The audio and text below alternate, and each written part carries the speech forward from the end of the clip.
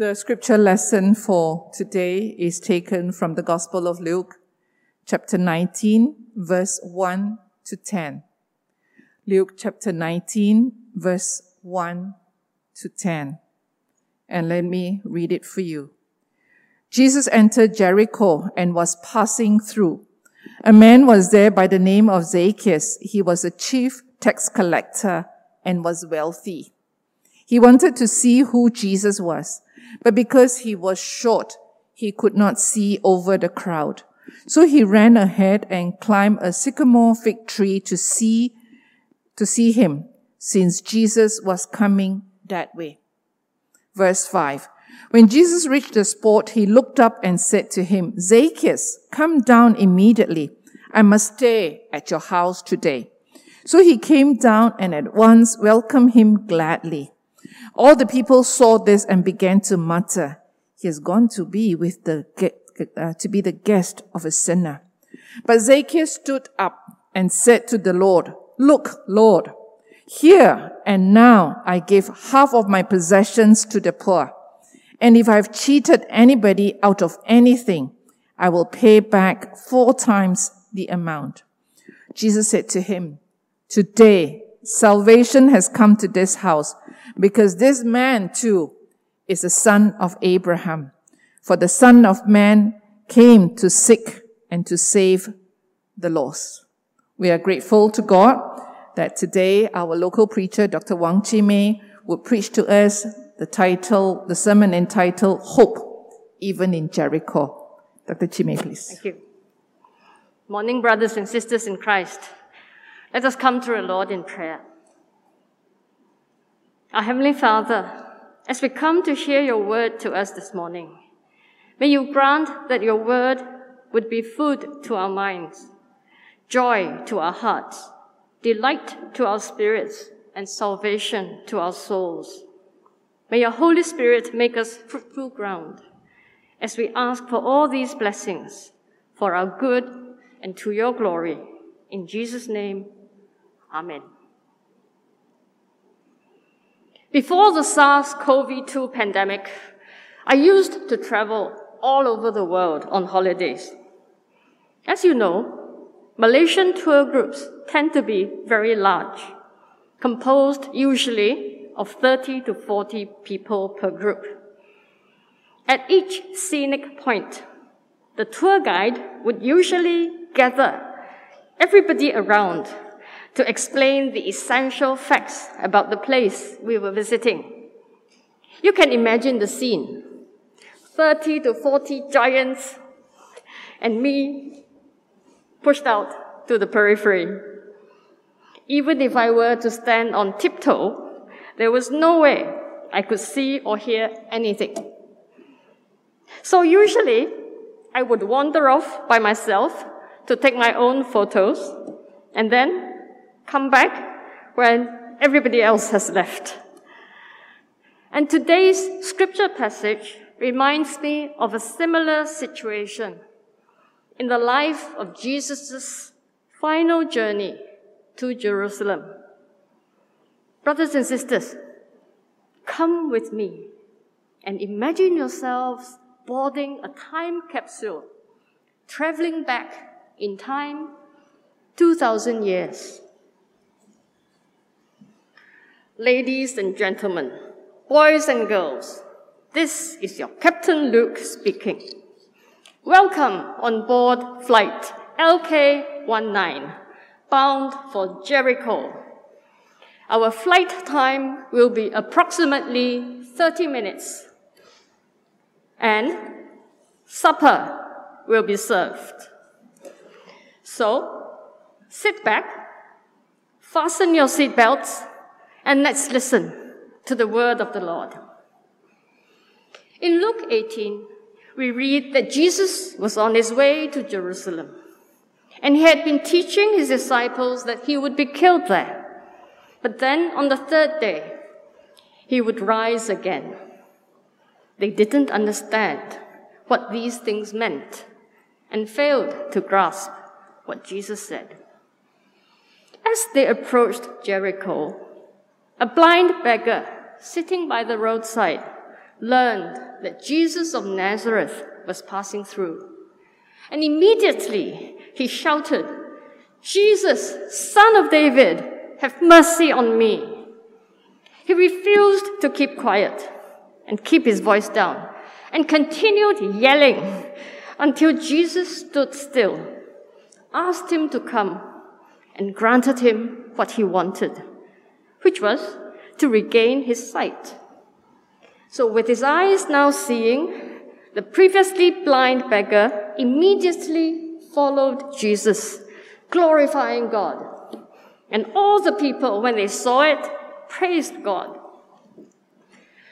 This tumult, noise, and the astonishing news of this miraculous healing must have preceded Jesus as he passed through Jericho.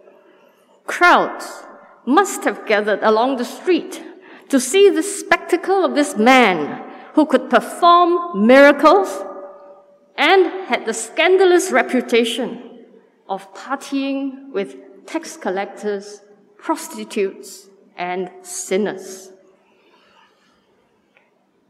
Luke 19, verse 2 tells us that a man was there by the name of Zacchaeus. Zacchaeus wanted to see Jesus, but there were three things against him which prevented him from seeing Jesus. Firstly, he was a chief tax collector. As a chief tax collector, Zacchaeus controlled the collection of taxes around Jericho for the Romans. Like the CEO on an apex of the pyramid system of today, he would have had many junior tax collectors working under him. Tax collectors were despised in lieu of their occupation because nobody likes to be forced to pay taxes to the occupying imperial forces who often oppressed them. They were regarded as collaborators and with the enemy and traitors to their own people. They were treated with contempt and deemed religiously defiled and unacceptable before God. This is quite an irony with a name like Zacchaeus, which means clean or pure, don't you think? Secondly, he was wealthy. His wealth was most probably gained through dishonest means, as tax collectors could impose any amount over and beyond what Rome asked for, and often skimming off the excess for themselves. Their greed often surmounted any scruples of decency they might otherwise entertain. Thirdly, he was short. His height was a handicap and a source of embarrassment to him in this case, as the people deliberately formed a human wall to obstruct his view of the procession of Jesus passing through Jericho. Nobody took pity on him to make room for him to get a front-line view. So verse 4 tells us, so he ran ahead and climbed a sycamore fig tree to see him, since Jesus was coming that way. Grown up, wealthy, and dignified men did not run or climb trees in that culture, nor in ours, for that matter. One would especially avoid climbing a sycamore fig tree, which, although broad and shady, have high branches, which would require Zacchaeus to climb a significant height up the trunk of the tree in order to get a perch on which to sit and wait for Jesus to pass that way. The crowd underneath would have seen and ridiculed the comical sight of the short, unpopular guy up in the tree, all exposed to those below on the ground. But Zacchaeus didn't care. He just wanted to see Jesus. Why? Why was his hunger to see Jesus so urgent that he would expose himself to mockery and shame? Could it be that in spite of all that he owned, his possessions could not satisfy the emptiness in his heart? He had no friends. He was under no delusion that the town hated him and envied his wealth. Was there anyone who would see him for who he truly was, look at him with friendly eyes and compassion, and offer him a kind word? Could God grant him the forgiveness that he so desperately sought when the temple doors seemed shut, slammed shut in his face? Where could he go to find the peace which he so obviously lacked? Where could he go to find mercy in a sea of judgment? What about us? Do we also face a wall of this indignation when our sin and shame catch up with us? Do we encounter walls of prejudice and condemnation rather than compassion and mercy because of the color of our skin, the awkwardness of our bodies, our past histories of shame? Who among us can claim to have never sinned, to have never told a lie, betrayed a trust, or failed to keep a promise?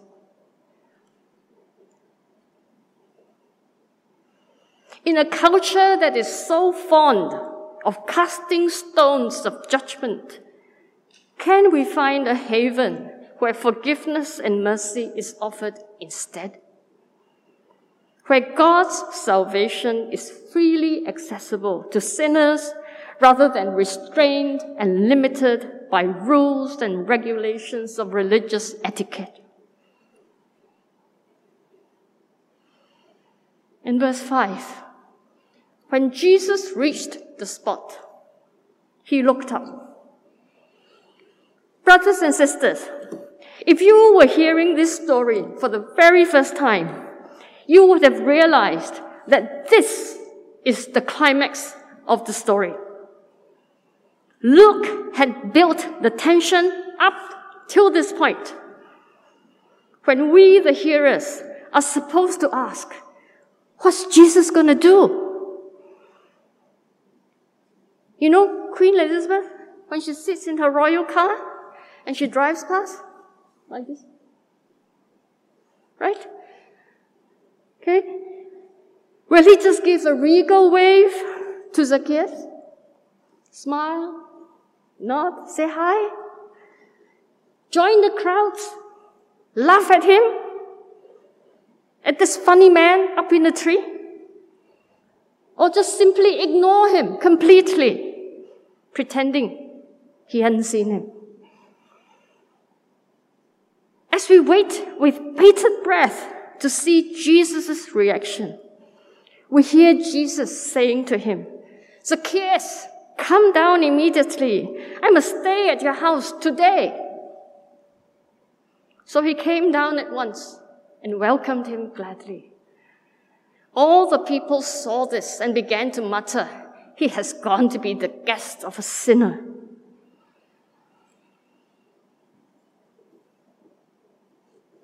Jesus saw Zacchaeus, stopped, told Zacchaeus to come down from the tree and open his house as his guest for the day. He immediately did as Jesus asked, gladly welcoming Jesus into his home. The crowds were displeased as they self-righteously muttered at Jesus for associating with the most notorious sinner in their community. When Jesus looked up at Zacchaeus, up on the fig tree, do you think he knew that just over a week from then, the roles would be reversed? That he would be the one on the tree of crucifixion, and the crowds would be mocking him and saying, "If you are the king of the Jews, save yourself. Come down from the cross so that we might see and believe." Brothers and sisters, do we behave like those in the crowds in Jericho that day? With the tendency to prejudge people by appearance before giving them a chance to explain themselves? Do we also imagine that our sins are little before God when compared to others who are gross sinners?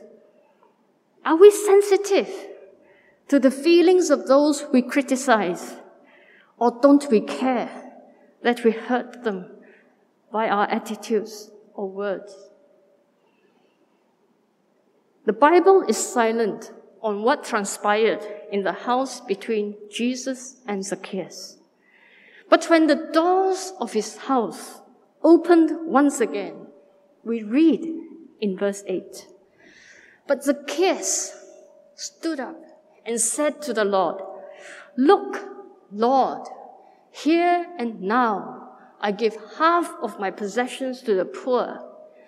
And if I have cheated anybody out of anything, I will pay back 4 times the amount.'" Do you see that he now addresses Jesus as his Lord? Jesus was no longer just a stranger, an attraction, a person of interest. He was now Zacchaeus' Lord, the one whom he confesses as his sovereign God and Master. Zacchaeus didn't stand at his doorway giving his witness to what Jesus had done to him. He didn't rush off to the temple to offer sacrifices. No. What he did was what he needed to do, where he was, as he was. And by doing so, demonstrated the transformation that being at the table of mercy, which Jesus shared with him that day, wrought in his heart. He promised to give half of his possessions to the poor and offered a 4-fold restitution to all whom he had previously defrauded by way of his acts of unfair taxation. Zacchaeus knowingly impoverished himself, emptying most of his wealth before Jesus' feet, submitting himself to fulfill the law of Moses, as we found in Exodus chapter 22, verse 1. Whoever steals an ox or a sheep and slaughters it or sells it must pay back 5 head of cattle for the ox and 4 sheep for the sheep.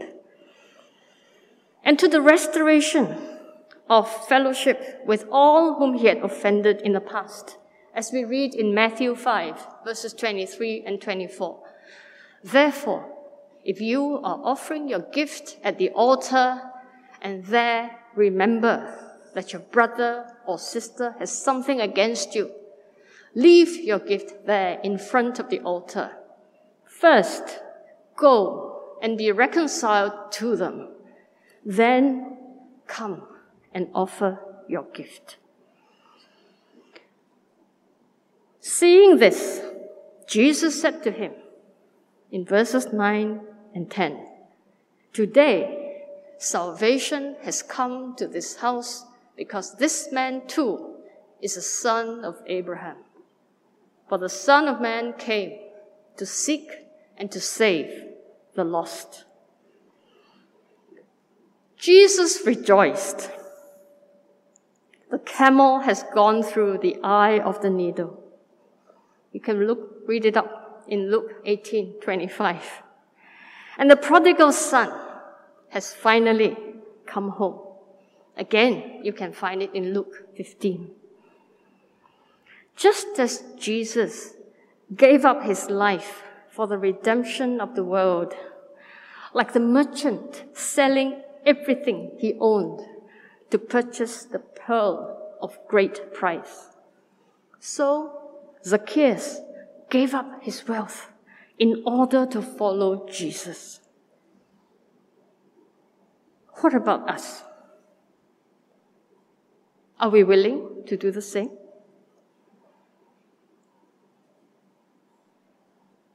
Jesus had to go to Jerusalem to complete his mission of redemption by dying on the cross and rising again on the third day to save the world from sin and its penalty of death. But there was a need in Jericho which he had to attend to first, no matter that it had been a city cursed in the name of God hundreds of years earlier. There was a divine appointment of grace with a man named Zacchaeus, who needed to hear his words of forgiveness, to be given a new identity as a son of Abraham, who desperately needed to belong, to be accepted by the Son of Man as part of God's reconciled and restored family. The Gospel of Mark records a similar healing of a blind beggar named Bartimaeus in Mark chapter 10, verses 46 to 52, when they left Jericho. The Synoptic Gospels sandwiched this story of Zacchaeus between stories of the healing of two blind beggars before and after Jesus' journey through Jericho. Who were the blind in these accounts? And who were the ones whose eyes were miraculously opened and granted divine sight? Who truly saw Jesus as he was? The crowd? The blind beggars? Or Zacchaeus? Jericho, the first of the Canaanite cities to be utterly destroyed when the Israelites entered the Promised Land under Joshua over 3,000 years ago, was now the last place which Jesus would pass through on his final journey to Jerusalem. Jesus would not pass that way again. There, a man deemed lost to Israel, to God, encountered Jesus. Zacchaeus was given a new life, a new hope. If he can find hope, even in Jericho, then can't we? All of us have sinned and fallen short of the glory of God. None of us can turn to another and say, "Depart from me, you wicked and evil sinner." There is only one who can, and he has chosen not to. There is only one Savior whom God has sent into the world to save sinners. And he has finished the work the Father has sent him to do. Salvation has come to our world. Now it is our task to turn to our brothers and sisters, to the world, and to bring this good news to all. May God grant us eyes to see him as he is, and hearts to confess and worship him with all that we are and have. Let us pray. Heavenly Father, we are like Zacchaeus in Jericho, more than we would ever realize. All the sneering remarks, the mocking laughter, the insulting glare, the slight brush-offs which we have encountered through life, they all add onto the walls that we build around our hearts to protect us from further hurts. Our own walls of Jericho grow thicker and higher every day, encasing us within the husks of an impenetrable fortress, which we call self, where no one can enter to hurt us anymore. But then we forget that we cannot get out either. Only the trumpet of God, the gentleness of Christ's grace, and the softening whisper of your Holy Spirit can penetrate and descend upon our hardened hearts, our frightened souls, to end this self-imprisonment, to cause the walls of our Jericho to tumble down, so that the Lord can enter to sup with us once again. And so, Lord, help us as we partake of the Holy Communion before us, to remember that you have come to seek and to save the lost, and that's who we truly are, and that you have made us welcome at your table of mercy. We give thanks to you in Jesus' name. Amen.